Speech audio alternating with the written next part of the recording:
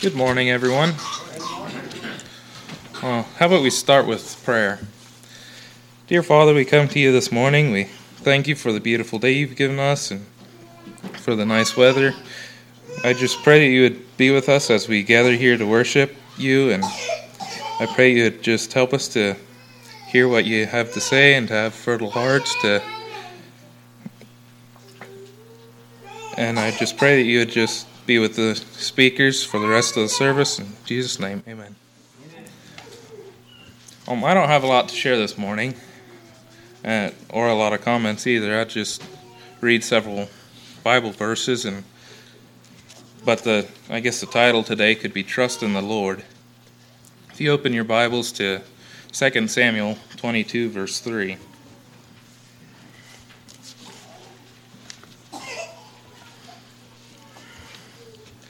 It says, "The God of my rock, in him will I trust.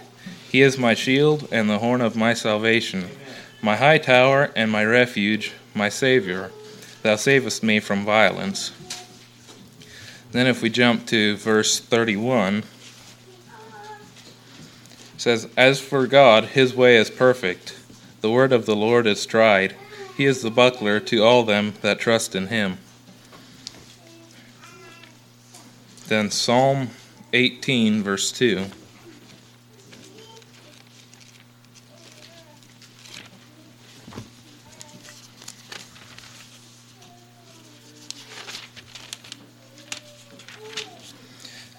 It says, "The Lord is my rock and my fortress, and my deliverer, my God, my strength, in whom I will trust, my buckler and the horn of my salvation, and my high tower."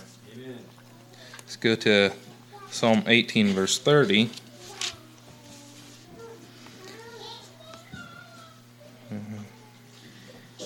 It's kind of the same as the one I reread before. It says, "As for God, his way is perfect. The word of the Lord is tried. He is the buckler to all those that trust in him." Right. Psalm 37, verse 3.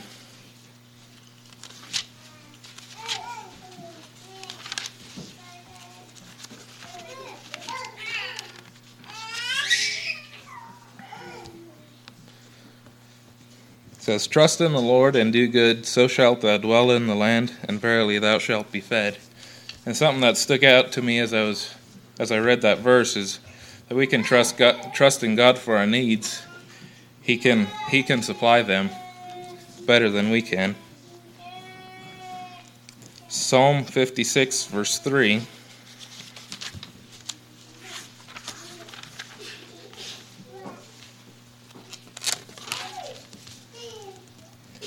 "What time I am afraid, I will trust in thee." And so we can trust God when we are afraid too. It's kind of a blessing that we can trust God for all of our needs. When we're afraid, when we're hungry, when we're uncertain of the future. In Proverbs 3, verse 5.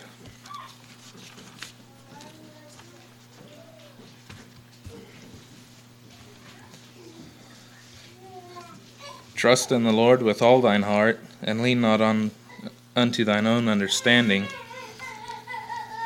I think something I need to grow in is I need to learn to trust the Lord with all my heart and not just some of it. It doesn't work very well.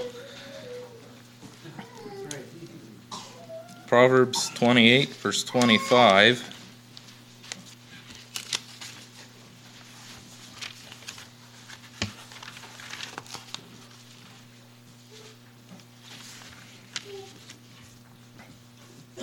Says, "He that is of a proud heart stirreth up strife, but he that putteth his trust in the Lord shall be made fat."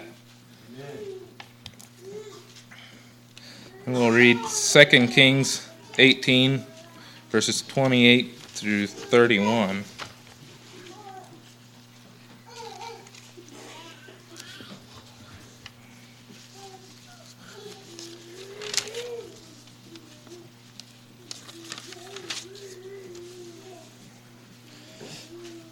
Then Rabshakeh stood and cried with a loud voice in the Jews' language, and spake, saying, "Hear the word of the great king, the king of Assyria. Thus saith the king, let not Hezekiah deceive you, for he shall not be able to deliver you out of his hand. Neither let Hezekiah make you trust in the Lord, saying, the Lord will surely deliver us, and this city shall not be delivered into the hand of the king of Assyria. Hearken not to Hezekiah, for thus saith the king of Assyria, make an agreement with me by a present, and come out to me, and then eat ye every man of his own vine, and every one of his fig tree, and drink ye every one of the waters of his cistern. And there Hezekiah was trying to discourage them from listening to the king. And then if we read 2 Kings 19:15 through 19, it says, and Hezekiah prayed before the Lord, and said, O Lord God of Israel, which dwellest between the cherubims, thou art God, even thou alone, and all the kingdoms of the earth. Thou hast made heaven and earth. Lord, bow down thine ear and hear. Open, Lord, thine eyes and see, and hear the words of Sennacherib, which have sent him to reproach the living God. Of a truth, Lord, the kings of Assyria have destroyed the nations and their lands, and have cast their gods into the fire. For they were no gods, but the work of men's hands, wood and stone. Therefore they have destroyed them. Now therefore, O Lord our God, I beseech thee, save thou us out of his hand, that all the kingdoms of the earth may know that thou art the Lord God, even thou only. And there I think Hezekiah was trusting in God to save them. And then 2 Kings 19:35 through 37.